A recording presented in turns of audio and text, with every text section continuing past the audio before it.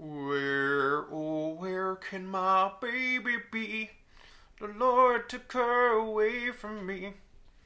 She's gone to heaven, so I've got to be good, so I can see my baby when I leave this world. Two friends get together so that we can try things. You're invited to this podcast so that you can try things. Now we will stop singing so that we can all now try this. That one was perfect. I would say myself. I mean, I was pretty perfect. I'll do a playback for you, and you can be the judge of it. You're always perfect. Of whether I'm pretty goddamn close, dude. Let's see. I'm gonna turn up the recording level just a little bit because I'm on the quieter side today, which I mean will make you loud, but that means you'll just have to sit farther away or some shit. I don't know. I'm not concerned about you. Why are you changing I have the levels? Levels are usually fine. No, I had to go down a little levels last time because we were a little loud, and now I feel a little quiet, so I'm going up. I'm always riding those levels, bitch. Okay. You can call me a sound engineer because I engineer the sound of this podcast as we're going. Okay. I'll take credit. Sure. I ride those levels, bro. Yeah, right. Yeah, you look at these things? Yeah, I'm not peeking. Is this peeking? Nope, not peeking. Perfect. I believe it. Motherfucker's perfect over here. Yo, guys, welcome to another episode of Now Try This, where we give each other challenges of our favorite things and hope the other one doesn't hate us for it. This week, Now Try This, we are going to give you a great episode about... I feel like you're just sitting there waiting for me to flounder. Yeah, flounder. Like the fish in Little Mermaid. Is it flounder? And also very delicious. What's the actual phrase? Flounder. Flounder? Is it flounder? Yeah. That sounds super wrong. You sure it's flounder? Yeah. Flounder? Flounder? Man, this is a great bit. It's not a bit. This isn't a bit. I'm asking a question. Flounder doesn't sound right. Is it flounder? Yeah. Is it named after the fish? Oh, because a fish on water is like floundering. Oh, I get it. Sure. Is that not it? I don't think so. What's the... It's a very specific kind of fish to... What's the idiom mean, then? I don't know. People say flounder, right? Yeah. Well, I don't think people say it. Let's be honest. Oh, When was the last time you heard someone say that? Me, about 2 minutes ago. Okay, I don't understand. I don't think you can reference yourself. It's like... It's an idiom. People say it. If people don't say it, then it's not an idiom. People say it. You've heard the phrase. Shut up. I don't know what you're talking about. I've literally never heard this before. You said it, and this podcast is over. You're trying to create an To idiom. be fair, I do that all the time. I say things as if they're idioms. Like, yeah, you know, when there's two pots in the brewing teapot. Yeah. And then you're like, yeah. Because I usually don't want to correct people, so I'm like, yeah, sure, whatever. You should correct me a little. Yeah, someone once said to me that, don't you get your panties in a bunch and don't put all of your eggs in one basket were the same, the same phrase. They meant the same thing. No, because getting your pennies in a bunch means like you got to calm the fuck down, exactly. Let things ride. Yes. And put all your eggs in a basket means that you're putting all your focus or energy or money or something into one thing. Yes. And you should diversify. And that is why you were smarter than the person I was talking to. Yeah! I swear to God, I thought secretly you were talking about me for a minute. Like, I thought the story was going to end. And Nick, you're an idiot. Was the end of the bit you were saying. Okay, guys. Today we are doing About Time, a movie that I love a lot. And I wanted Marcus to watch it. And hopefully some of you guys to watch it. Yeah, so tell me, why did you give me this movie? Okay, About Time is written and directed by Richard Curtis. Okay. The same guy who did Love Actually, another one of my favorite movies. If you guys remember, we talked about it. It's my favorite Christmas movie. Yeah, I watch it every Christmas day because I'm usually sad and lonely, so I'll watch a little Love Actually, make me feel better. And I came across this movie maybe, I don't know, 2 years ago, and I didn't see it when it first came out. Is that when it came out? 2 years ago? It came out in 2013, so I was a little late to the game. Okay. I didn't see it when it came out because, honestly, whoa. Oh, I just messed with my headphones, and it, like, freaked me out. Did you hear that? Yeah, I heard Oh, my God. Are we still recording? Hold on. Are we still recording? We're still recording. That was weird. Hope I put the memory stick in there. So, it flew off my radar because there was another time travel movie called The Time Traveler's Wife with Eric Bana and also Rachel McAdams. And I did not like that movie. It's not a great movie.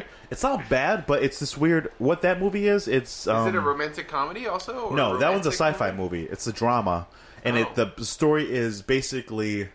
Eric Bana's character doesn't live in time linearly. And you're following his life. Like Dr. Manhattan? A little bit, but not because he's omnipotent. More like kind of like, you know how they say Merlin lives backwards? Yeah. And like in the book, the Sword Stone King Return of by that white guy. The Philosopher's Stone. No, what's Harry the Potter King Arthur crossover. What's the like big King Arthur book? And it's by like E.G. White or like the fan fiction that you were reading last night. Fucking god! About King Arthur. I'm asking you a legit thing, and you're fucking doing a bid zone right here. Pulling a sword. I fucking hate you so goddamn much. Unsheathing. So he lives his life. He can't. His conscious being is not aligned with like the time stream. So he keeps jumping back and forth, and back and forth, and back and forth. And his wife, has to deal with that. So they fall in love and they get married. But then like he shows up and he's like, "Who are you?" And it's like, "Oh my fucking god, it's before you met." So like and he has 50 to First explain Dates. a little bit, but not as charming. Got it. There's no charm in it. It's supposed to be all drama. Yeah. And like he That gets sounds shot boring. and it goes back and forth. It's just all a little confusing and a little derivative. Because she also could just leave. Like, Well, a lot of times I watch these movies and I'm like, you could just leave. It's like, well, Goodbye. Leave the relationship. okay, Leave, well, leave. sometimes leave that love is a situation. little. Sometimes love is a little more complicated than that, dude.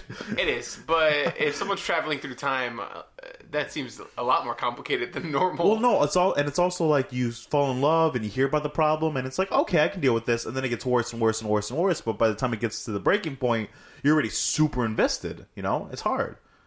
In argument against you, but anyway, it was off my radar because I was like, oh, it was that movie, but it wasn't. I like how I'm trying to shit on the movie also, and you're not letting me. You're defending everything I say. You're defending against. I'm just used to arguing with you. That's default mode. Default mode is Marcus is wrong. You're right, Nick. I think that's your default mode with everyone. No, 100%. Everyone else is wrong. I'm right. Yeah. Sometimes I keep my mouth shut about it, but if I'm saying out loud, unless it's one of those moments where I've really been put in my place, it's like, oh, I'm really wrong here, and I'm just like, oh yeah, no, that makes sense. Oh yeah, you're totally right. No, I don't think so at all. I'm being polite. You're an idiot is usually what's going on in my head.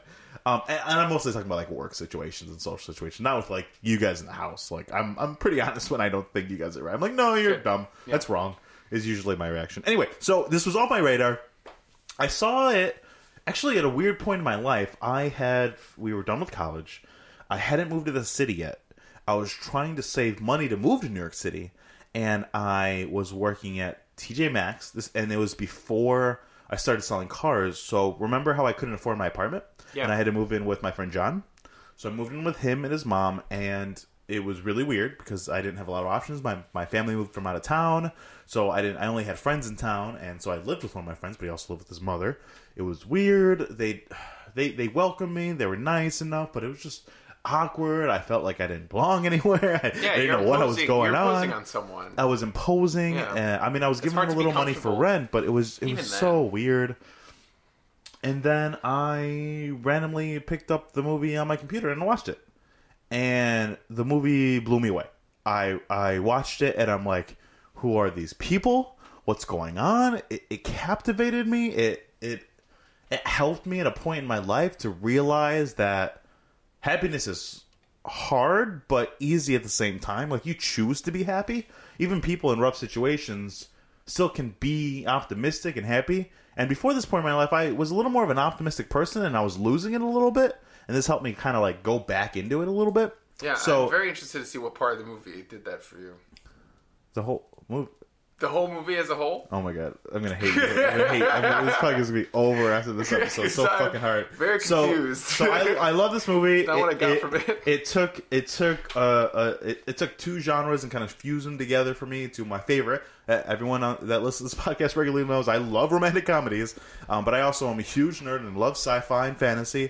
And it took little snippets of both and made a movie, and I loved it for it. And Domhnall Gleeson is one of my favorite actors. Rachel McAdams is my favorite actress. I love her in everything. More than Sandra Bullock? Yeah. No, I love Sandra Bullock. I love Julia Roberts. Those are definitely some of my favorite people to watch. But Rachel McAdams is number one. She has been number one since I've seen her in The Notebook in 2004. And she has forever since more. I saw her in the city. She was... Did you propose? Shut up. She was walking into the movie theater for Southpaw, that movie she was in with Jake Gyllenhaal. Yeah. And she just got out of the car and walked. She was like a fucking... This is my first time, I think, moving to the city and like seeing like a real life celebrity. She was she looked like a goddess. She was like glowing because she was so beautiful. That's better than my celebrity run-in. What was your celebrity run? For the last 2 weeks, I've seen Anthony Weiner like 20 times. Like, for some reason, he's just roaming around. He's not a celebrity. Where I work. He's just... He's infamous. Infamous is the right word. Infamous is the right word. That's so funny. Were you like, yo, what's up, Weiner? Yeah, I'm like, dude, at this point, like, we're friends. Like, I keep seeing you pretty much almost every day. Next time I see him, I'm gonna ask for a selfie. Hey, but first, let's take a selfie. Okay, so I made you watch this movie, and You did? Start from the beginning, dude. Sure. So, the quick synopsis of what this movie is about for the people at home, if you haven't watched this movie, it is about Domhnall Gleeson and his family. He turns 21, and his dad reveals to him that he has the power to travel through time. A very light power. Yes. He can only go back in his own timeline, and only back. Yes, he can only go in his own timeline, and he can only go backwards, but he can also go back forwards, which is something they didn't say, but to the present, yes. I thought, when they originally said it, that he could only go backwards, and so he had to relive his entire life up until that moment again. That'd be dumb. And I was like, that's cool, because that shows that there's consequences, and like, are you willing to that's dumb. to relive those bad moments that you lived again just to fix one thing? I thought that was more interesting, and that probably would have been a whole nother movie entirely. Mm-hmm. You're gonna say better, but you gotta watch your words. 'Cause I'm sitting here giving you like the death eye because like, what are you gonna say for my favorite movie, bro? Yeah, you go on. Fucking death stare. But yeah, But the movie opens up and you meet their whole family. You meet Domhnall Gleeson. You meet his it's great. father, It played by starts Bill at Nighy. Bill Nye. Bill Just Nye. Bill Nye. Oh, not the science guy. Yeah. Got it. Somebody else made that joke on a review I watched. Yeah! So you're just like him. Good job. It starts off at a at a New Year's party. And It starts a little before that. Because it starts out just explaining who the family are and what kind of like quirks they have. But the first and showing life in but that's the like town. narrative. But like, the first big scene is in the party. In the party, yeah. So you but they see- seem like a very tight knit family before that. You get the sense you that see they have tea are every very, very tea close. every day. Yeah. They watch a movie every week. Yeah, and they introduce all the family members first before they get into There's the mom, the party dad. scene. There's mom, Tim, the main dad, guy, Domhnall Gleeson's Tim, character.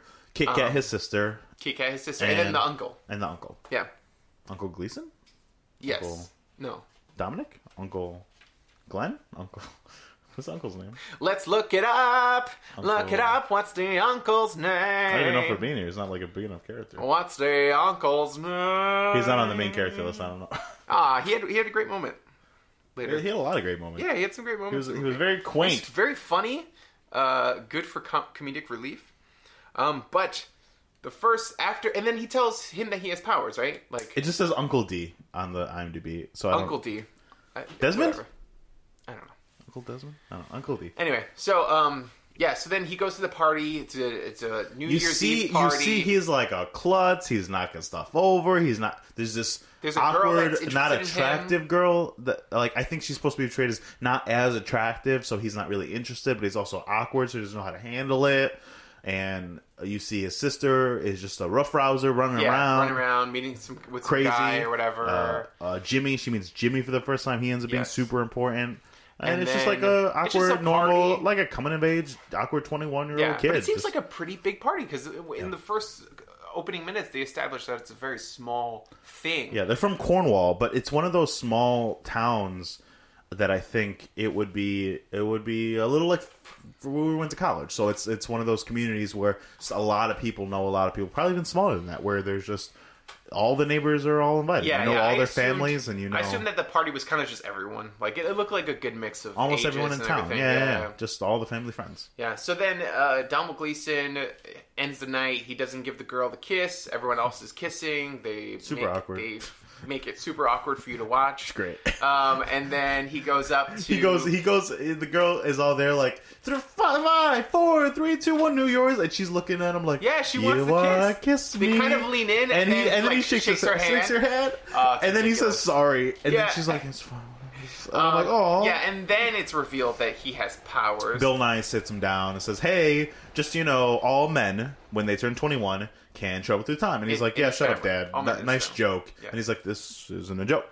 and it's this really nice father-son moment where he explains, like, what are you going to do with this? Well, obviously, I do this for money. He's like, no, don't do that. Your great-grandfather did that, and it ruined his life. And he's like, what? And he's like, yeah, that doesn't make you happy. Money doesn't make you happy. And it's this really nice moment where he's like, so son, now that I've revealed it to you, what are you going to do with this power? And he's like, get a girlfriend. And his dad's kind of like, oh, that's going to be hard. Yeah. Yeah, and it's soon he even says, so then he uses his power to go back in time. And then there's a girl staying who's played by Margot Robbie. Well, it's really nice because the first moment when he uses his power is to go back to the party that they were just at, and he makes sure he doesn't knock the stuff over. He's a little smoother, and he makes sure to kiss the girl just to make her night, make it a little better. Yeah. Also, I love Bill Nye, like, from moment one. One of his first lines is like, get ready for spooky time, when he's about to tell him about the powers. And Bill Nye is such a good character. He's just a great character. I want to see him in everything. Well, I don't know him about anything in else he's Love in. Actually and this. Love Actually, exactly, yeah. He plays a super pompous rock star. Yeah, and I loved him in that too. Which is great. What else has he been in? He was somebody in Harry Potter? Mr. Rufus? Mr. Rufus Grimgoire. Who is that? I don't know Harry Potter enough. It's in the Deathly Hallows. Oh, yeah? I don't even know what that is. I guess I'm not that big of a fan. Oh, he was Davy Jones in the Pirates movies. Oh, he was Davy Jones. Mm-hmm. Okay, I've seen that one. Yeah, he's one of those actors that he's a character actor, so he's like been in lots of stuff. But he's so great. But not he's as totally the main guy. Like he is wonderful. He's so charming. And he is so charming. He is so charming. You want him to be your dad. In this movie, I was like, growing up without a dad, I'm like, I think that's also probably another reason why this movie hit me so hard, because I grew up without a dad, and I was like, just seeing a father and son. Yeah. Like throughout this movie, they make it a point to talk about their relationship. I also feel like there's not a lot of father-son movies out there that aren't about a sport. Every father-son movie's like, son, I'm teaching you how to play baseball. Oh, you gotta go throw the ball, son. I'm so proud of you. You're totally right. And it's super interesting. Richard Curtis, he's been a big-time movie director. I mean, he's done tons of romantic comedies and movies, British movies all his life. And he said that he wrote this movie soon after his own father passed away. Aww. And it was kind of his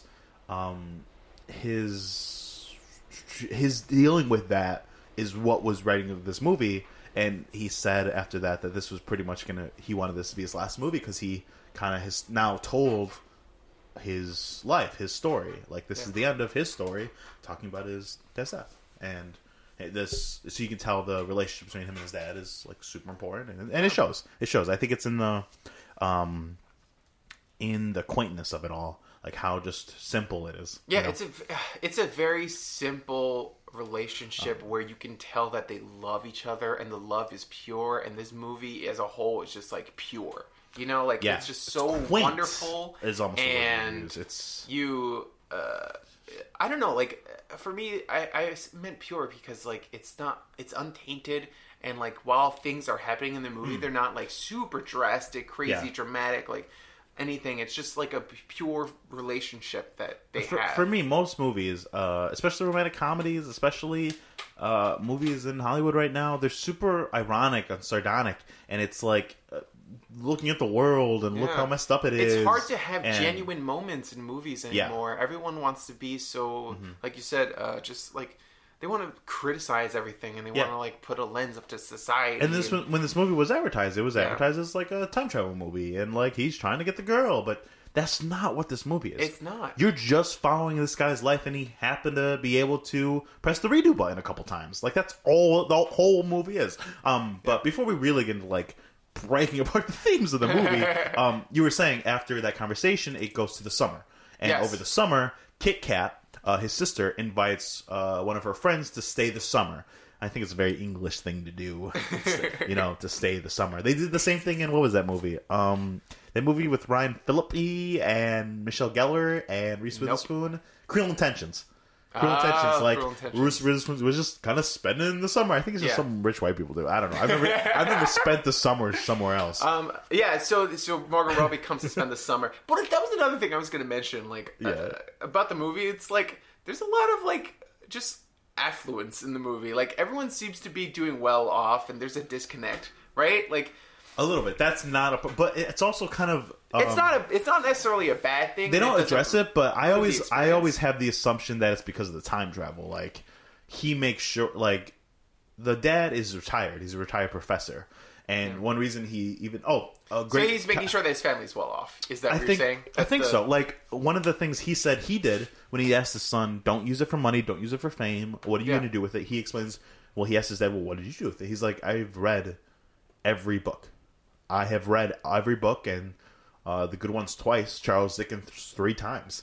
And it's just so interesting what a simple person, a simple man, a simple ordinary man would want to do with his power. It seems like he wanted his family to be well off, but not rich. Yeah, I kind of assume he's a professor because he had time to read all this. But it was just, if he goes to a day of work and he doesn't handle something right, he goes back and refixes it. So he's a model professor. He's probably the best professor. So he's getting paid. I'm so used to movies now being like trying to tell hard stories to tell, and that's great. And I think that's something that needs to continue 100%. in film.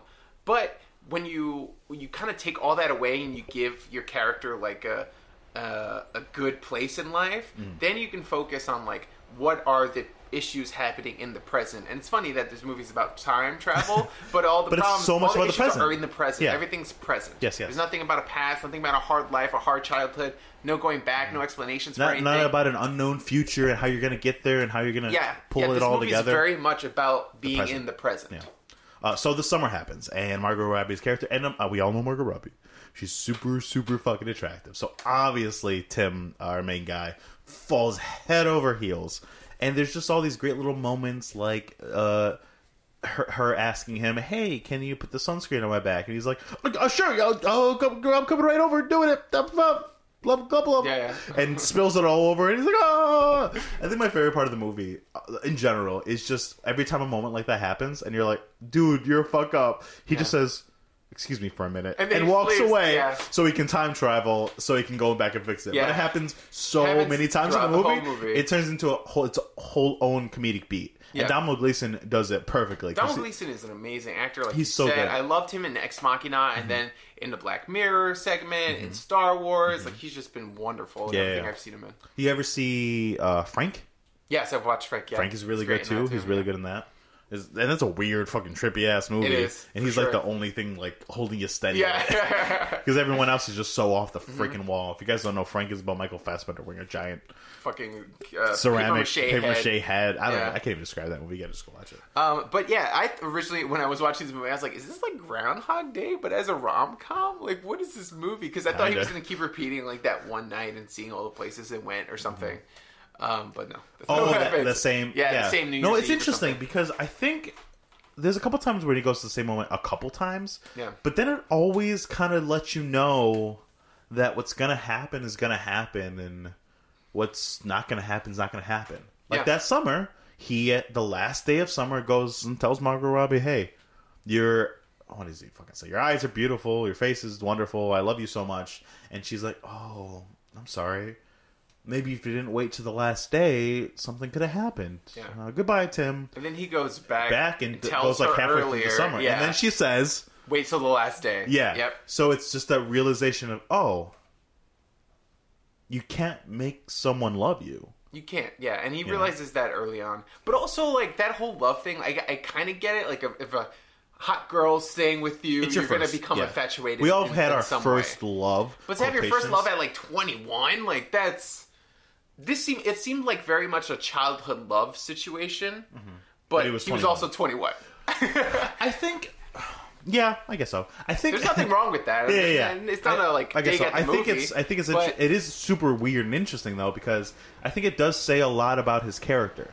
Like the character they set up of him is quiet and shy and clumsy, and even more so than like even the romantic comedies do it all the time, where the one guy's kind of a loser, and he ends up getting the girl. But this one, it's like, he's not a loser. He's almost invisible. He's a wallflower. He's like... This is totally like Perks of Wallflower kind of character, where he's just a fly on the wall, going through the background. But he's super charming and interesting and funny and really smart. But he doesn't show it until that right moment. Which is so interesting, where I don't know if you have more to talk about the summer, but the next big moment to happen is he moves to London, moves in with a roommate, Yeah. and meet Rachel McAdams' character. Yeah, he does. I was just going to say, here, what did I write down here? He is driven by the pursuit for a girlfriend. That seems pretty pathetic.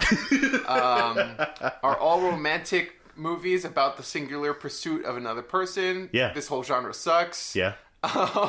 These are my notes. Whoa. These are my notes. Oh, yeah, the waiter, the restaurant, right? So where he meets Rachel McAdams. Before that, he moves in with Harry, an old friend of his father's who's a playwright. And he's a cool character, too, right? Because everyone else is so nice and genuine, and he's just an asshole. He's an asshole, washed up playwright. Yeah, like as soon as Domino Glacier knocks on the door, and he's like, "Hey, I'm this guy." He's like, "So, well, I'm the son of this guy, and." Well, you said you had a room available, and he puts him in a room and says, "Stay there and don't make a fucking sound," and then walks away. He says, "Or I'll kill you." Or I'll kill you. And then walks away, and then just stays for a beat, and then he just screams, and he comes back and explains, "I had my first good idea in 10 years, and you just knocked on the door, and you just ruined it." And it's like, and then he's shown in the room. He's like, "Oh, see that picture? Yeah, that's my wife. Yeah, she was a fucking sarcastic cow." Then it turned out she was the best woman I've ever, so obviously she left me. And I'm like, oh, shit. He's like, this is my daughter's room. And then he's like, oh, yeah, she's very pretty. Yeah, she's very pretty. You could fuck her if you want. Everyone else has. And it's like, holy shit, dude. So that's where all the fucking irony and sarcasm and cynicism is in this one guy in this movie. All the cynicism in the world is in this one guy. Before we continue, before we get to like the whole Rachel McAdams thing, because there's so much to say. I have a game for us to play. Really? Yes. What's the game? The game is there a better prize this week? It's a mystery prize, the best prize of all. I don't like mysteries. Can I know what the prize is? So the movie is called About Time, and this is a game about time, Nick.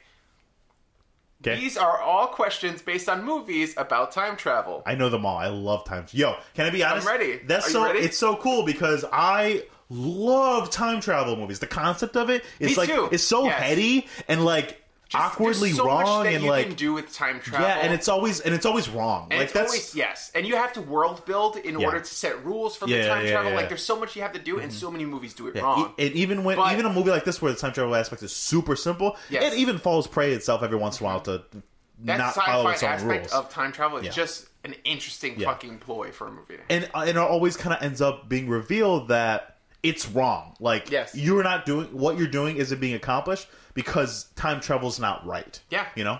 Okay, ready? Are you ready for your first question? If I don't get 100%, I'm going to be About pissed. Time, if you get 3 out of 5 questions. It's only 5? Yeah. Give me 20, I'll get them all right. Okay, question number 1. Terminator 2. What was the name of Bill Murray's character in Groundhog Day? That's such a hard question! No, it's not! No, a reasonable question would be like, what was his profession? Like, obviously, I know that. What is his profession? He's a weatherman. Okay, what is his name? I don't fuck some white-ass thing like Mike. I don't know. You don't know his name? Yeah, because his job predicates the concept of the movie. It's just some white name. I'm so pissed right now. I'm so visibly pissed because I was going to kill this game, and that's such a hard question. It's not a hard question. Did you know before you looked it up, Mr. Motherfucker? I never seen the movie, though. You've never seen Groundhog Day? No, never. Oh, shit. That's a good movie. If I would have seen it, I probably would remember. Okay, Groundhog Day. Hold on. Okay. It's something so fucking plain. It's Bob. It is Phil Connors. God, I'm gonna break. I broke the wall a little. Guys, I just hit the wall in frustration, and I cracked it a little. Okay, next question. Phil Collins, like the singer? Phil Connors. Connors? Yeah. I say you're wrong. It's Bob. Okay. You need to review your facts. I got a point. I'm great. Nick, 1-0. 1 point. No. 0 points for Nick. I challenge your challenge. You are wrong. It is That's Bob. not how this works. Who's the time travel expert here, Marcus? Apparently me or you? Okay, You've never even seen Groundhog Day. In the movie Back to the Future, who played Marty McFly's mom? Who the fuck cares? She's a famous actress. Why would you ask me like the love interest? Stop criticizing the questions. Oh my god! Wait! Oh, wait. Do you mean the present or the past? Oh, that's Leah Thompson. Okay. Yes, exactly. It was I thought you were asking me the old lady mom. I thought you were exactly. Who cares, dude? I thought you were fuck about her.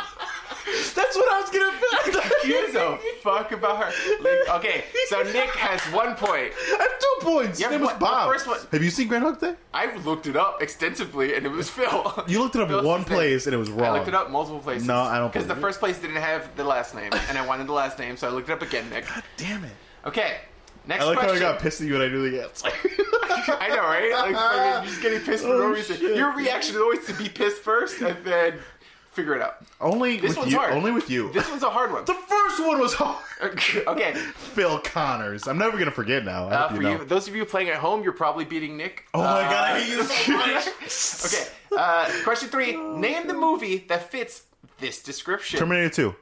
Max Walker, an officer for a security agency that regulates time travel, must fend for his life against a shady politician who's intent on changing the past to control the future. Time Cop. Time Cop is it! Easy, dude. Okay. Can I be honest? Yeah. Never seen Time Cop. Don't know what Time Cop is about.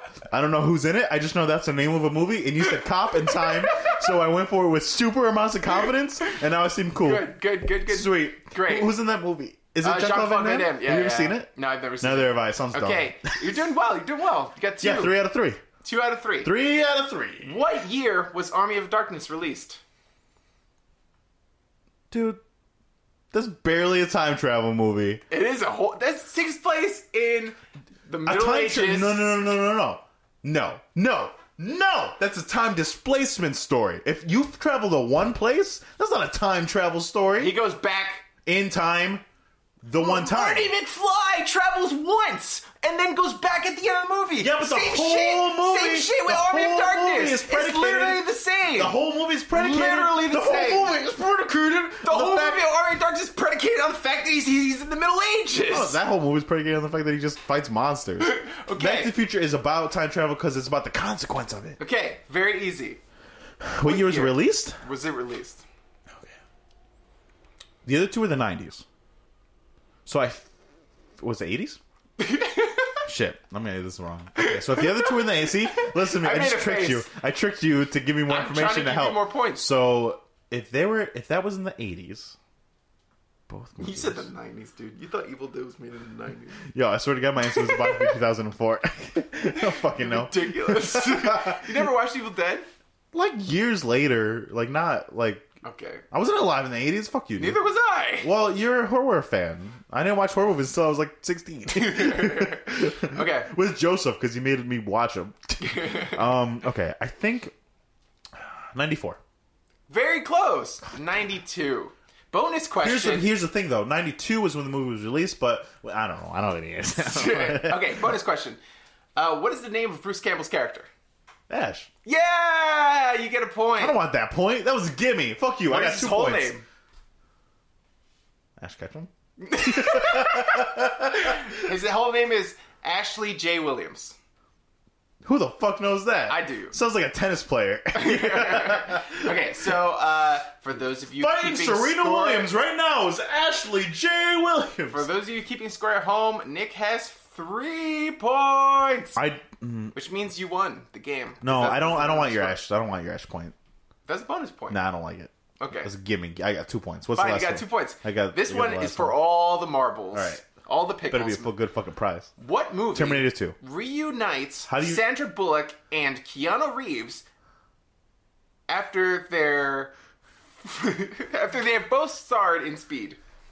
After Speed, what is the movie that reunites Sandra Bullock? Can I and argue the fact that Keanu you had a Reeves? time travel quiz and did not have Terminator 2 anywhere in... Oh, I was gonna put Terminator 2 and I decided against it because I thought that these questions were better. Fucking Phil Connors. Terminator 2 is too easy. That's why was my answer to everything before you asked. Dude, fucking...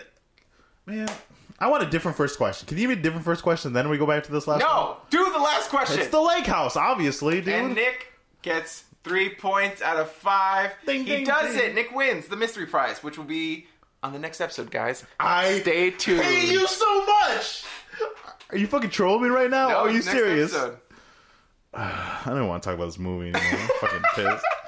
Don't have Terminator 2. Fucking name of the weatherman from fucking Ground. Who the fuck cares? Fucking bullshit quiz. Whatever, I won. Also, the Mets are winning Genius. 1-0 against the Rangers right Who now. the fuck cares about the Mets? Yo, guys, we went to one Mets game. We did. It was our one of our best friend's bachelor parties, and we don't know shit about fucking We do baseball. not know anything about But we were baseball. there, we were cheering, and now Marcus totally is looking to see. And you're Now, totally my getting phone has been giving me notifications since I've been, like, looking up Mets stuff. Oh, I it was just, like, like, kind of, like, remembers? looking up the Mets before, and it remembers, and now it's just always giving me notifications about the Mets. Big Brother's watching. It's fucking scary. Yeah, I don't like it. Okay. Yeah. Okay, so he meets we Rachel set it up, McAdams. and no. You gotta set the stage. Hold up. There's Hold no up. stage. Hold up. There is a stage. So What is the stage? Tim and his childhood friend Jay go set up reservations at a night out. JJ? His name's just Jay. You're the king, JJ. You're so foamy. I will like the walls, so can't Nope, you see? it's just Jay. And they go to one of those cool restaurants that's in the dark. So your whole meal experience isn't set up with your eyes. It's about your taste buds, the smell. I didn't know that was a real thing. It's a real thing. I had to, like, look it up. Like, Yeah, it started in 2004. Really? Yeah. That's crazy. What was the first one? The first one is actually La Chateau Noir. It was in France. Mm-hmm. All right, I made that part up.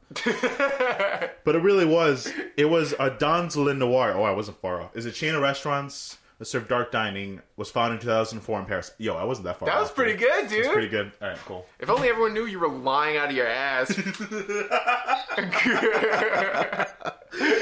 So they go to this dark restaurant, and as soon as they get in, there's this outspoken girl, and Jay's outspoken, and they start chit-chatting, and she's like, oh, I'm very handsome, and they're flirting, and it's They're not flirting. Jay's trying to flirt, and the girl's being polite, but she's pretty much shutting it down. But then, quietly, Domhnall Gleeson's character kind of chimes in, and quietly, the other sorry, girls... you said Jay. I thought you meant And then Dom. quietly, the other girl, Joanna's friend, Mary, kind of chimes up, and they have this nice little interaction about Mary was his mother's name, and then the night goes on, and it keeps cutting like after an like half hour or hour little timestamps as the night's going on. And the really cool thing is, besides that timestamp, it's all in the dark, so all you hear is them talking, which is really really fucking cool. It was cool. It was really cool and Really saved them a cool. lot of money. That's not why they did it. It was probably more expensive that way because you still saw like a couple like spoons moving and shit like in the background. That's probably whatever. They don't pay for the They got the cameras. They don't like pay more. Whatever. Anyway, so they didn't need it's actors. super romantic. It's super awesome. There's like a real connection there, and then there's that great fucking moment when they finally leave the restaurant and like see each other, and it's like we've just been talking for like hours and getting to know each other, and it's been in complete darkness, and thank God it's Rachel McAdams and not some they troll. come out of the darkness and it's two beautiful women. Jay was talking to a beautiful woman, and who later Jay's is pretty described as, and I wrote this down, a nice looking prostitute. Like she looks like a friendly prostitute or whatever. Yeah, he said something along those lines, and that was very funny and also very mean because she's a very attractive woman. But I'm pretty sure she like owned it. She like owns that aspect about herself. But yes, and it's Rachel McAdams, and it's also interesting.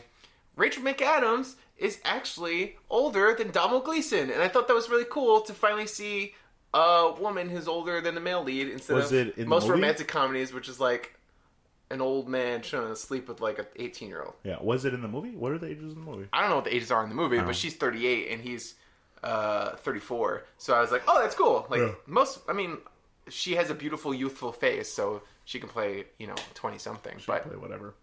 But I just thought it was Well, that's the cool part about movies I was like this. That's great. That's good casting. This and that's something nice. like definitely maybe with Ryan Reynolds. Yeah. It's like those movies where they got to play from when they're 18 to when they're like 35. Yeah. And you have to get these actors that just can kind of play down and can kind of play up. Yeah. Super interesting. Because they're totally like 24 to 27 in that scene. Yeah. And they're totally 34 and 30 in real life. The soundtrack is great. I love the soundtrack, by the way. I don't just know. thought I Right? should mention that. Yeah, sure. The soundtrack was like really, really cool. Fucking great. It was great. They picked a lot of good music.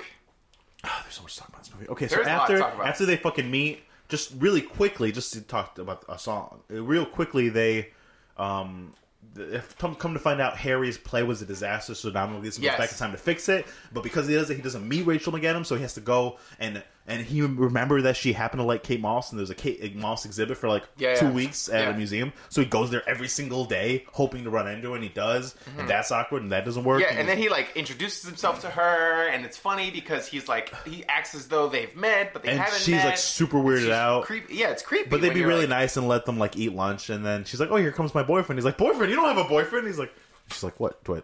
And she turns to Joanne and is like, "Do I look like I wouldn't have a boyfriend?" Yeah. All insecure. And it's like, no, it's not that. Oh. So because Tim went to go help the friend with the play, he ended up never meeting Rachel McAdams. Yeah, and soon after she met that guy at a party. Yeah. And they started dating. But also, I don't want to skip over that scene where he helps his friend out because I thought that was so endearing and so charming because he chose to help his friend instead of meeting the girl. Basically, an actor forgot his line, so he went back in time to make sure he remembered. Yes. And then another actor forgot his line, so he went back in time again. Held up a sign in the wings. Signs. And for all his lines. It was wonderful. And then Harry was so like, charming. And Harry was like, "You left during the best part of the fucking play." And Domhnall Gleeson's just like, "Oh yeah, so it turned out good." And he's like, "You could have easily said, yeah, I was backstage with cars, but you just didn't. You just fucking didn't." And I'm like, "Oh my god, you're such a good person." He is. He's just genuinely a good, normal, everyday guy. And it's so cool to see that. Yeah. Anyway, back to him and Rachel McAdams. So he awkwardly meets Mary again and Joanna,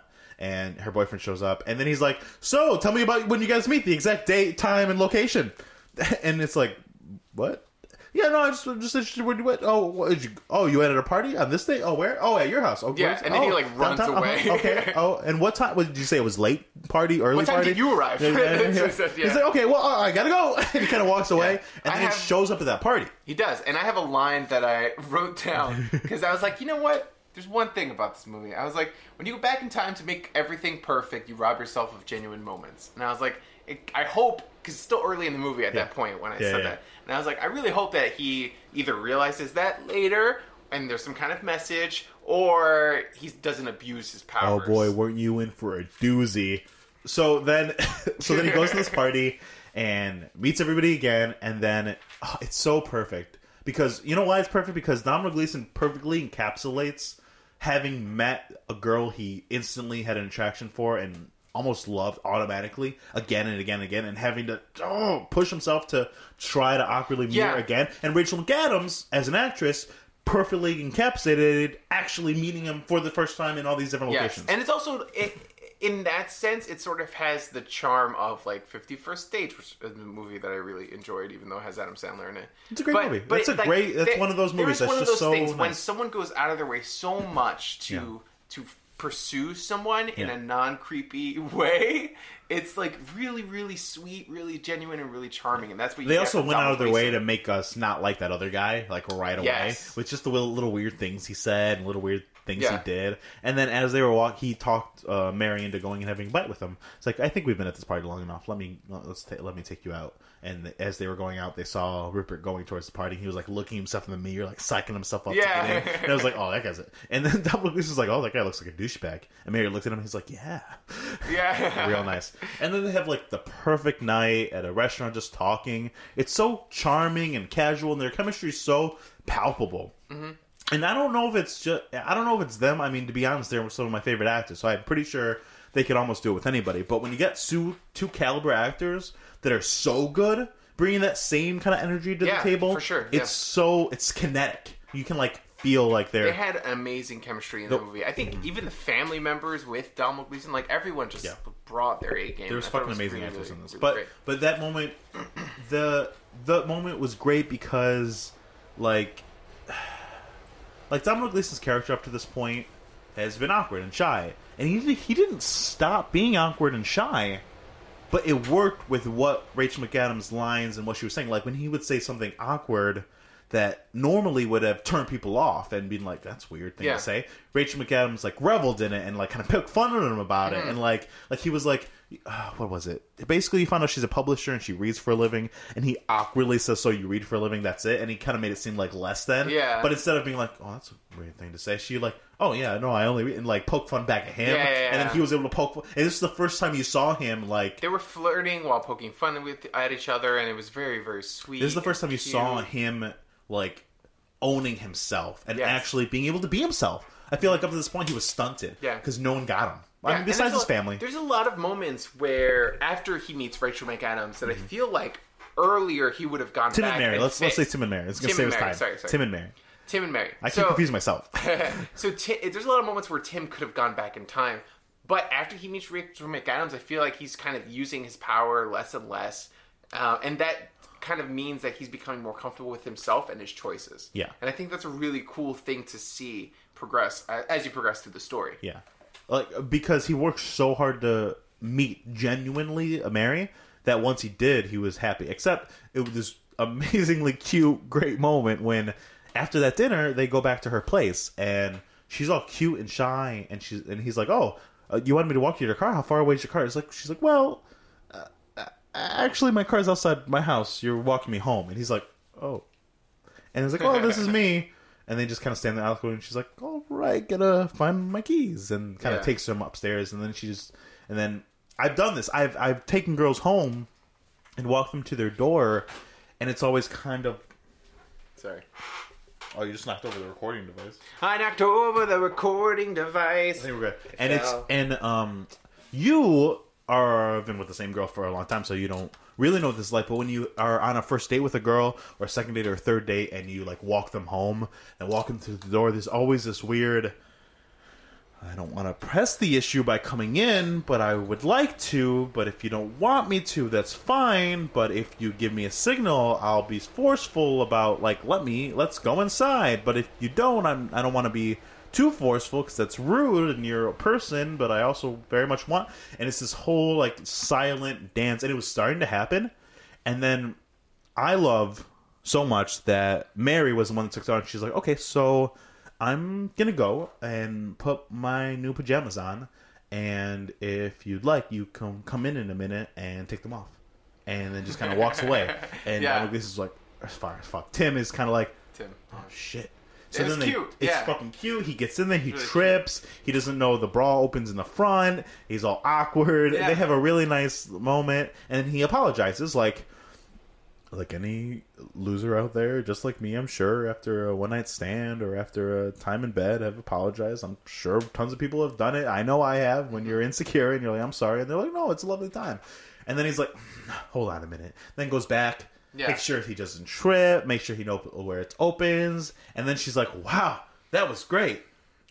People usually mess up the first time. And he's like, yeah, thanks for a second. I'll be right back. Leaves. And then comes back in while she's changing and says, I couldn't wait. And like tears at her. And then they cut to like almost the next morning where they're on the floor. And he's like, that's the best night of my life. And then instead of like agreeing, she's like, Mary teases them. My perfect guy can only go once or whatever. And he's like, oh, that's not really... And they're like, it's like... And then they're together. Yeah. From that moment on, that's when he goes into the montage, which I thought was so cute. It was so cute. I love the train montage. Oh my god, it was so cute because mostly it was just... They just were at the train station. They were just at the train station of where she went this way, he went that way, and it was just there. And a band was playing "How Long Will I Love You." I love that song. How long will I love you? It was a great moment. It was beautifully choreographed. Like I love seeing that kind of thing. As New Yorkers, we take his the train sister shows up and is involved too. As New Yorkers, we take the train every day, and it's interesting to like imagine like if you set up a time lapse of a week, you would see us progress through that week, and then if you set up a time lapse of years and years and years and years in the same train station, you would see the same people pass. Yeah, so for months, you just see in the next couple minutes them love each other more and more and more and more. Yes, lives you see showing up in lives Halloween costumes, showing up with fucking Christmas gifts, showing up with it was just adorable and cute and great. I love that scene. That is I think one of my favorite scenes in the movie. I love it so much. And back to the soundtrack you were talking about. Yeah, the that song was a good perfect. Moment and it wasn't like songs playing in the background. It was people performing out in the subway station that song, which was just so awesome and endearing and great. But if it were a real train station, people would be doing it's showtime, and then but that's New York City. This is London. I know. Yeah, they have showtime in London. It's showtime. Are you ready for showtime, bro? Get out of the train station, bro. I'm about to do my show. Showtime, bro. I don't know if they do. I'm pretty sure I've heard most train stations besides ours are way cleaner and nicer. I like to imagine that there's Showtime everywhere. They might do. Les Showtime. In France, they got it everywhere. And then we can skip ahead a little bit because this movie, again, just to reiterate what we said earlier, is just them living their lives. So you meet the moment when he meets her parents. You see the moment when she meets his parents. You see the moment when they interact and have kids and the proposal. And that's when I realized that this movie isn't just about getting the girl. No. The movie goes way past. I was like, cool, he got the girl. Like he. And then you go through your watching, it's like it's only 40 minutes in. I know. I looked up. I was like, oh shit, it's only 40 minutes in. What the? I took a little break, came back, watched the movie. But it was just like I was like, whoa, that's crazy. There's so much more to the movie left. Yeah. Like, I wonder what's happening, and it keeps you interested. Yeah. Like there's a great scene where Tim runs into Margot Robbie's character at the theater, and at first it's obvious like I need to go talk to her. I loved her, and then he awkwardly tries to talk to her like 2 or 3 times, doesn't work. He goes back in time, and he's like, oh, hey, friend that I went to the theater with, look over there. And he's like, what? That's the girl I was. Oh, we're gonna go say hi. And he's like, no, and he just kind of skips it. Yeah. And then she goes out of her way to say hi to him. And then goes out of her way to have dinner with him. And they do. And he has a lovely time. But then she brings him all the way back to his apartment. And you're like, oh, shit. You're with Mary. Are you about to fucking cheat on Mary with Margot Robbie? And there's totally a moment where you're like... You think about it. You're like, he can easily go back in time and, like, not have done that. But have done it. But also have done it. Yeah. And there's totally... But then you see it in his face when she's inviting him in. And he's like... He kind of smiles to himself. And he's like... And you can tell what he's thinking about is he can think about Mary at home in bed. And how that's all he wants. That's the only place he wants to be. And he says, I gotta go. And literally runs through London all the way home. And that's when he proposes to her, And that's when he proposes to Mary. Yeah. But it's really funny because at first she won't wake up. And he's like... And then he walks away. And then he walks back in, but now there's music. Yeah. He's like, Mary, wake up. And she's like, what? Oh my God. Oh, you gonna propose or something? And he's like, yes. And he's like, what? And then he does it, and then she's like, oh, thank God there wasn't tons of people here. It was just you and me. You know me so well. And he's like, hold on 1 second. And he walks into the living room. He sends everyone home? Yeah, and because there's tons of people there. The people that were like playing a song earlier, a band was there. His best friend was there with champagne. It was so funny. I love that movie. There's a lot of great moments like that. A lot of like really sweet, charming moments, and this movie brings it over and over and over again. Yeah. And fast forward to there's one time travel dilemma that does come up. It's the moment where I have gay jazz hands as a note. Because Margot Robbie brings a friend to the first theater. time, it's like she says girlfriend, and he's like, "Oh, thank God! I was pining after you that whole time, but it turns out you're gay." And she's like, "I'm not gay." And he's like, "Excuse me." Comes back, and he's like, "Yeah, that's my girlfriend." And she's like, "Oh, and you should really be careful with that because that could mean you're gay." And he like jazz hands about it. Gay jazz hands. And then Margot Robbie's friend is like, "I am gay." And she does the jazz hands. I am gay. Do you have a problem with that? He's like, "No, what?" I think Excuse me. I think that's when he just gives up. Yeah. That walk away is so funny. It is funny. That's the time when it was funny. Again. Yeah. Yeah. I was like, oh, I'm so glad he didn't talk to Margot Robbie. Oh, fuck, he did. Yeah. Yeah, but no, that's awesome. So the movie just goes and you get to see more and more. I just looked at your nose and it says, boom, bitch. I don't know why. Oh, it's because it's big. It's big. It's because I stopped taking notes after that point because I was like, I'm just invested. I don't want to watch the movie. And then I watched the movie, and then I had boom bitch because I had the note about you rob yourself of genuine moments. And then later in the movie, the dad like literally says that, and I was like, yeah! And I wrote boom bitch in big letters in my notes. So we'll get to the end in a minute, but the only like philosophical interesting thing was they have a baby named Posey. It's super cute, but then his sister in the background has not been doing great. She can't still keep a steady job. Her boyfriend has been setting her up to failure because he's abusive and lame. Is he abusive? It's implied that he's at least emotionally. Yeah. At least emotionally. I don't think he hits her, but he's emotionally abusive. It's not a good relationship. And she ends up getting in a car crash. And he obviously saves her from that, but then he thinks about it and he's like, this isn't good. I need to stop this from happening. So he takes his sister, time travels with her, who he didn't even know he could do. No one did. It was the first time tried it. And he tried it to work. Took it back to that 4th of July party where she met Jimmy and made sure she didn't. And then went back to the present. And she's with Jay. She's married to Jay. Everything's good. And things are good. And he goes home and Mary's there. And he's like, wow, this all worked out. And then Mary's like, go take care of the kid for a second while I change. And he's like, sure. And he goes over there and he's like, hello, little boy. Yeah, he doesn't have his daughter. Instead of his daughter, yeah. And then he talk to his dad. And he's like, oh, did you go? Yeah. Maybe I should have mentioned that. You can't go back before the birth. Yeah. Because that changes who the kid is. And he's like, holy shit. So he sits there and has to think about, do I keep the daughter that I love, or do I save my sister? I mean, also the daughter's like a few months old. But it's different when your fucking baby's born. I know. He's gotten to know that. Do you baby think? is Would you different. have chose the other thing? Or is what you're saying? You think? With my sister? Basically, he chose to. That's not what I'm saying. With my current sister? No. I would not have done that. I would have done the same thing he did. But he decides he has to go back in time and make sure he has his daughter. Yeah. But then tries to help his sister best he can in the present. So again, it's kind of what you were saying. It's that moment when he realizes time travel is not going to fix his problem. He has to own up, have that awkward conversation, and try to save his sister. Let his sister save herself now, which is super cool. Yeah, no, it was a really cool moment because even before he uses time travel, Mary says to Tim, like, she has to save herself. Yeah. Because he has to talk with her, and he's like, I want to help her, but I don't know how. Mary's a genius. And Mary was right. Mary was fucking right. She has to help herself in order to change. Nice fun fact.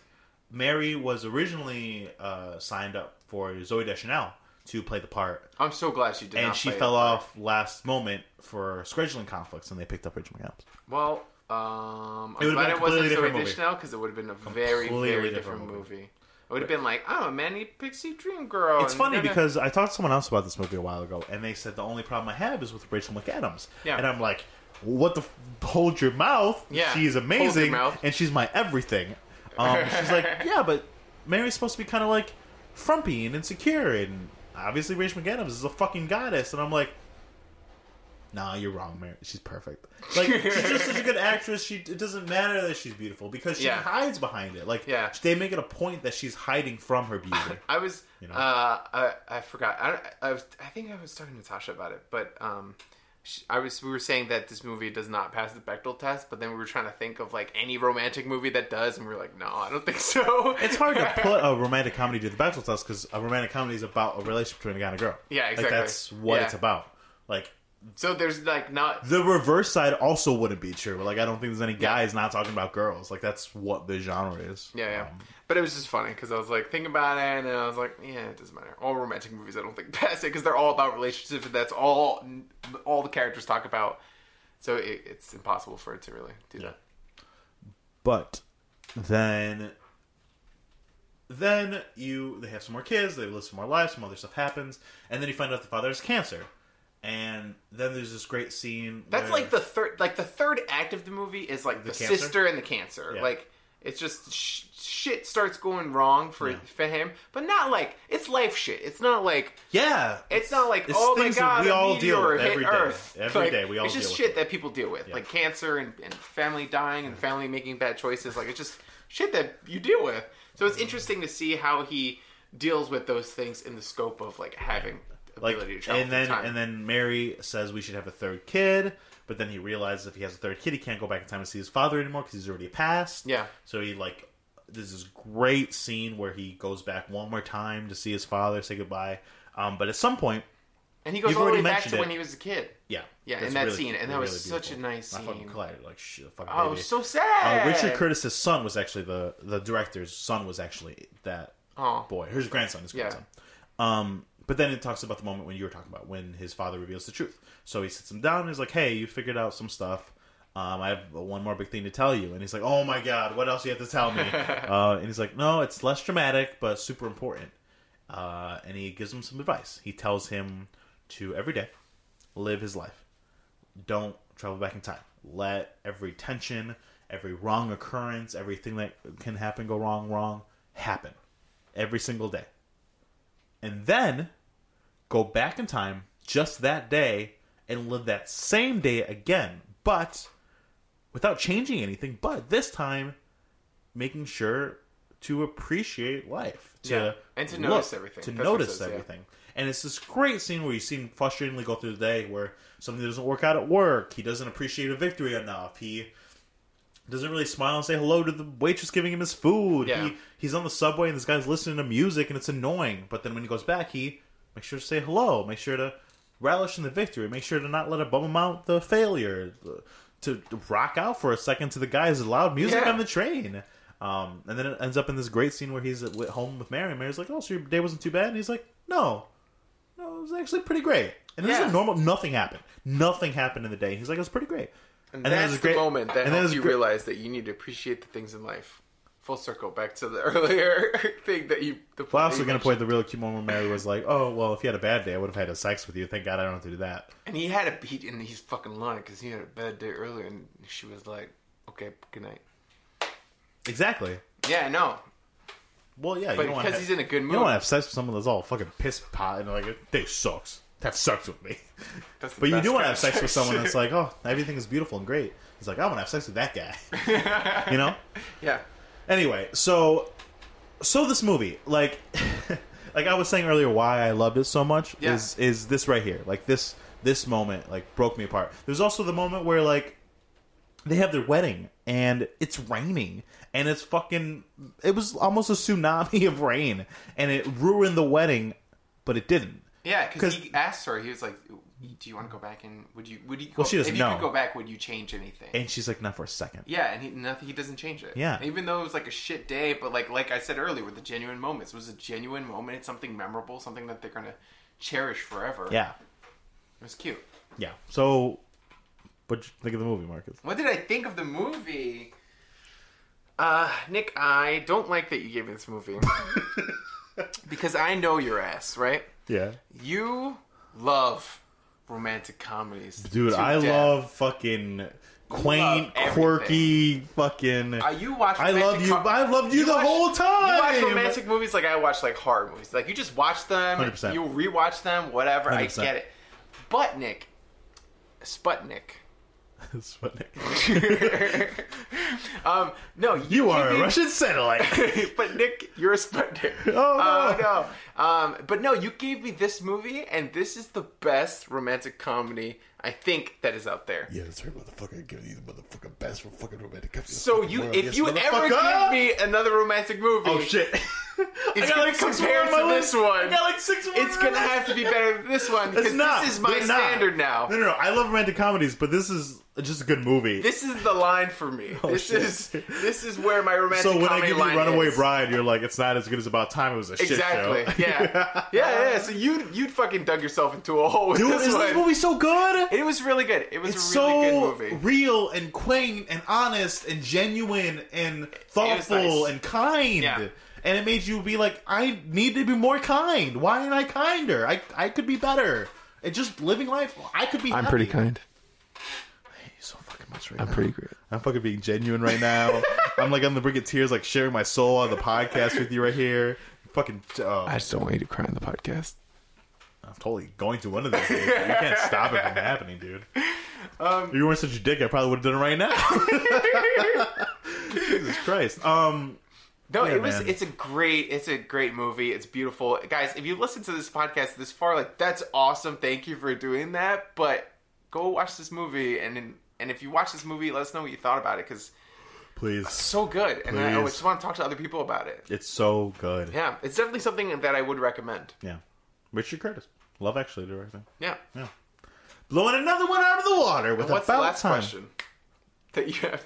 I totally said I would recommend it already. Oh, And would then you you recommend asked. it? I would recommend it. Yeah? Yes, To I would who? recommend it to Everyone in the world. just pretty much everyone, unless you're a bitter person. Nice little then you probably another won't fun like it. fact. This movie was a runaway hit in South Korea. Really? I believe it. It just is. I don't know. It was the Wikipedia. I don't Not in North Korea. Nope. Commercial Oh, disaster. man. I would love to make a movie that's a runaway hit. It's in weird North because Korea. this is one of those movies that I feel like not enough people watch. It made it cost like $12 million and it made like 80, 90 million or something like that. And just not enough get people that. see it because Yeah. it's a British movie and it's romantic comedy. Another one with Rachel McAdams. Blah, blah, Yeah. blah. Because as much as I love her, she's done a lot. So Yeah. most things don't reach Notebook level. Of course. This yeah, one, The Notebook is fucking historic. Like, yeah, that's But I think that's this- the milestone. That's what you're trying to hit with Yeah. every movie. And I've never seen The Notebook, but You ever seen it? I've never seen The I've seen it Notebook. and read it. Wow. Wow, maybe I'll give you both of those for your next challenge. Oh, God. hold on, Not let me for the write next that one. down. Not back to back, but write it down for sure. Give it to me later. Well, I don't want to forget that you've never seen It better Notebook. be better than About Time, because now that's my standard. It's not better, but you can see why in 2004 it like remade the genre and why there's been 16 other. My phone is updating me about Mets scores. Oh, they're losing. And the Mets are currently losing. No, it's because we're here and not watching the game. I know. When we were watching the game, Last thing, really well. are you? I don't know how to ask the question. Are you going to watch it again? Every year. I've probably watched this movie maybe 4 times. I might watch it again. I don't know. I think I got it. But like maybe in like 5 years, or if I have a friend and we're just relaxing and I need to watch a movie, I might put this on. Yo, let me tell you right now, this movie's a fucking date killer in the best possible way. Oh, okay. I bet I would want to watch it on a date. Hell yeah, you would. Okay. Fucking, it's about like you wouldn't get past like that scene with him and Rachel McAdams fucking though. Like that's the moment where if everything's been good up to that point and you in the date's going well and that happens, you turn the movie off and you start. Let's do what they're doing. Because it's so sweet. Is that how you hit up people? I want to do that. Like, make sure to put it on a scene. Dating tips from Nick. If you're watching your movie and they're doing it, turn it off and go, I want to do that. I feel like it's not that far off from what I do in dates.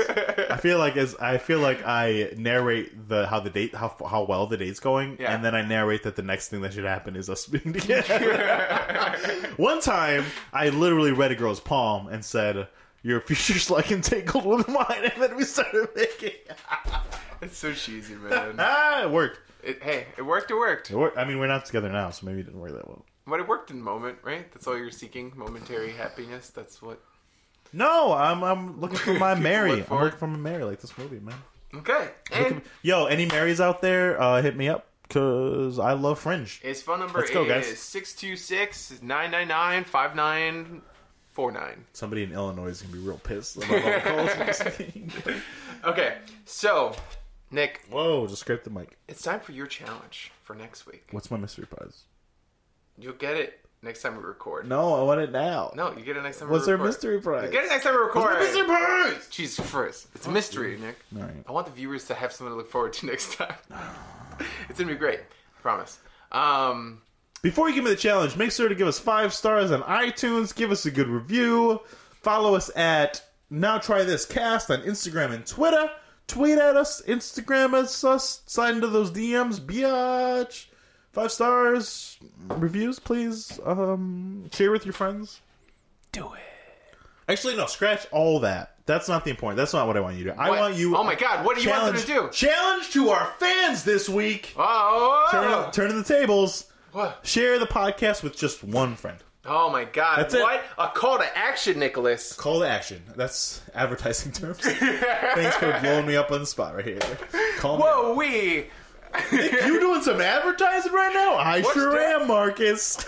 I don't like putting up a veil. I like breaking the fourth wall, Nick. Hey guys, this is a ploy to get our numbers up. Deadpool. Make sure to share this podcast with one person, and if you all do it, our number will double.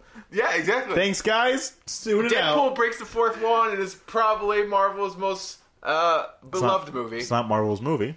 It's Fox's. It is still Marvel's movie. Marvel owns Deadpool. Marvel did not make the money off that Marvel movie. Studios did not make the movie, but Marvel owns it and does make money off of it.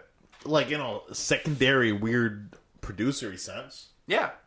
Wait, do they make any money on it? Yeah, they do. Like, residual stuff, though. Like, barely, like... Yeah, it's millions. It's like... Yeah, but the movie made, millions of dollars, 500 million. And it probably made, like, but it's still 20. millions of dollars that they get. And also the popularity of the character boosting. I feel like you've distracted me from my point. My point is, I was distracting the viewers from the fact that we broke the fourth wall. Guys, let me just get really real for a second. Oh, shit. I don't ask for a lot.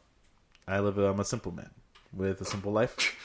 And I just need one thing from you. I'd appreciate it a lot. Just genuinely, it would be very nice if all of you picked a friend, significant other, family member, just one person. That's too genuine. Why are you going to interrupt my genuine moment, Marcus? It's too genuine. I don't like it. Whatever. I'm doing it. It's happening. You losers. My podcast. Shit on them. Please, guys. Shit on them. Just one person. You have to shit on them. You fucking losers. You fucking son of a bitch. You listen to this podcast? You suck. Podcast listening, bitch. Wow. Do you not have friends? Fucking nerd podcast listening to Minix and Marcus Challenge, bitch. If you have friends, then what you should do is share this fucking podcast. Marcus, they ain't got fucking friends. They don't have friends. They don't have friends to share this podcast with. No, you know what? Fuck that. We don't want you sharing our podcast. We don't need more losers listening. Is that better? That was better. I like that. That was better. That was I much feel better. like somewhere in this cloud of smoke, they've gotten confused, and we're not going to get any ratings and that's or what any we want. reviews or any we shares want people to stay from this one. confused about how they feel about this podcast. Whatever. Nobody's listening to this point anyway because I've just been gushing about a fucking romantic comedy this whole time, about how much I love Rachel McAdams. Are you ready for your challenge, Nick? Yeah, I guess so. Okay, so your challenge. All right. You have a trip coming up. I do. I gotta go to North Carolina. You're going to North Carolina. I'm seeing my niece's graduation. That's awesome. That's really, really cute and sweet. But the challenge. She asked. The only thing she asked for graduation was for her family to come see it. Oh. Like she could have asked for like a fucking. I mean, she wouldn't have got a car. I know, but she could have asked for like an iPad, like most she was kids like, do. No, I just want my family to be there. That's my impersonation of my niece. Yeah. That's really sweet. If you guys want to know what my niece is like, go watch Moana. A lot like my niece. Oh, that's probably why that movie made me so fucking cry so goddamn much because even like the little pushed in nose she's got. Yeah, my niece has that a little bit. Yeah, it's cute. It is. Okay, cute. but because you're gonna be traveling, I wanted to give you something portable. It is a game. My plane ride's like an hour. But then there's also delays. There's waiting for your flight. I'm not gonna. If you miss the flight, dude, I'm not gonna bring my fucking PlayStation to North Carolina, dude. Give me something portable, else. Nick. It's portable. It's not your PlayStation. Why would it be your PlayStation? It's not portable. I didn't hear the portable part, obviously. I said the word portable. Well, no one's listening to you, motherfucker. You're not listening to me. Obviously. That's why we're failing. This podcast? Oh my god. Jesus I don't listen to a goddamn thing That's fair. You just steamroll.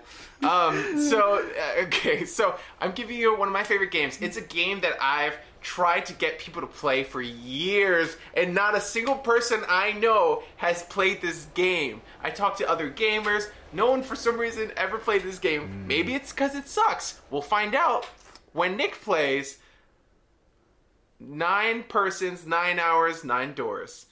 The game for the DS. I was going to say 3DS, but you can play it on your 3DS if you have one. It's available on Amazon. I also have it, and I'll lend you my copy. Can you do me a favor? Yeah? What the fuck is the name of this game? 9 persons, 9 hours, 9 doors. I will give anyone that listens to this podcast $20 if they've ever heard of this goddamn... Also referred to as 999, or the Zero Escape series of games. It is the first installment in that series. Can I be honest with you? Yeah. I'm a pretty nerdy guy. Yeah. I know a lot about comics and video games and movies and shit. I've never heard of this goddamn thing. Well, then you don't know a lot about video games. What kind of game is it? Well, you know what? Don't even fucking tell me. What is it? Hold on. Wait, what? I don't even know what I'm in store for. I don't even know what this is. I've never even heard of this. At least you've heard of About Time. At least you've heard of Jane the Virgin. By the way, I'm rewatching season 2 to prepare myself for what something. I like. That's what I like. Not 9 people, 9 persons, 9 animals? What is it? 999. What's the actual name? 9 persons, 9 hours, 9 doors. For the DS? For the DS. So it's fucking old. It's pretty old, yeah, but it's like 7 years old. But it is a staple. There's multiple sequels. There's a remastered edition that came out recently. Never heard of it. There's never heard of it in my life. How long is it? How do I gotta beat it? So is it beatable? Since you have some extra time since you'll be traveling, don't fucking call me out, bro. I got the amount of time I got. All right, don't fucking. But it's also, you got so much time with this game. Don't you want me to spend time with my family? No. Here's the thing. The game takes 9.5 hours to beat if you're slow. And I feel like it should take 9 hours to complete it. It's called 9.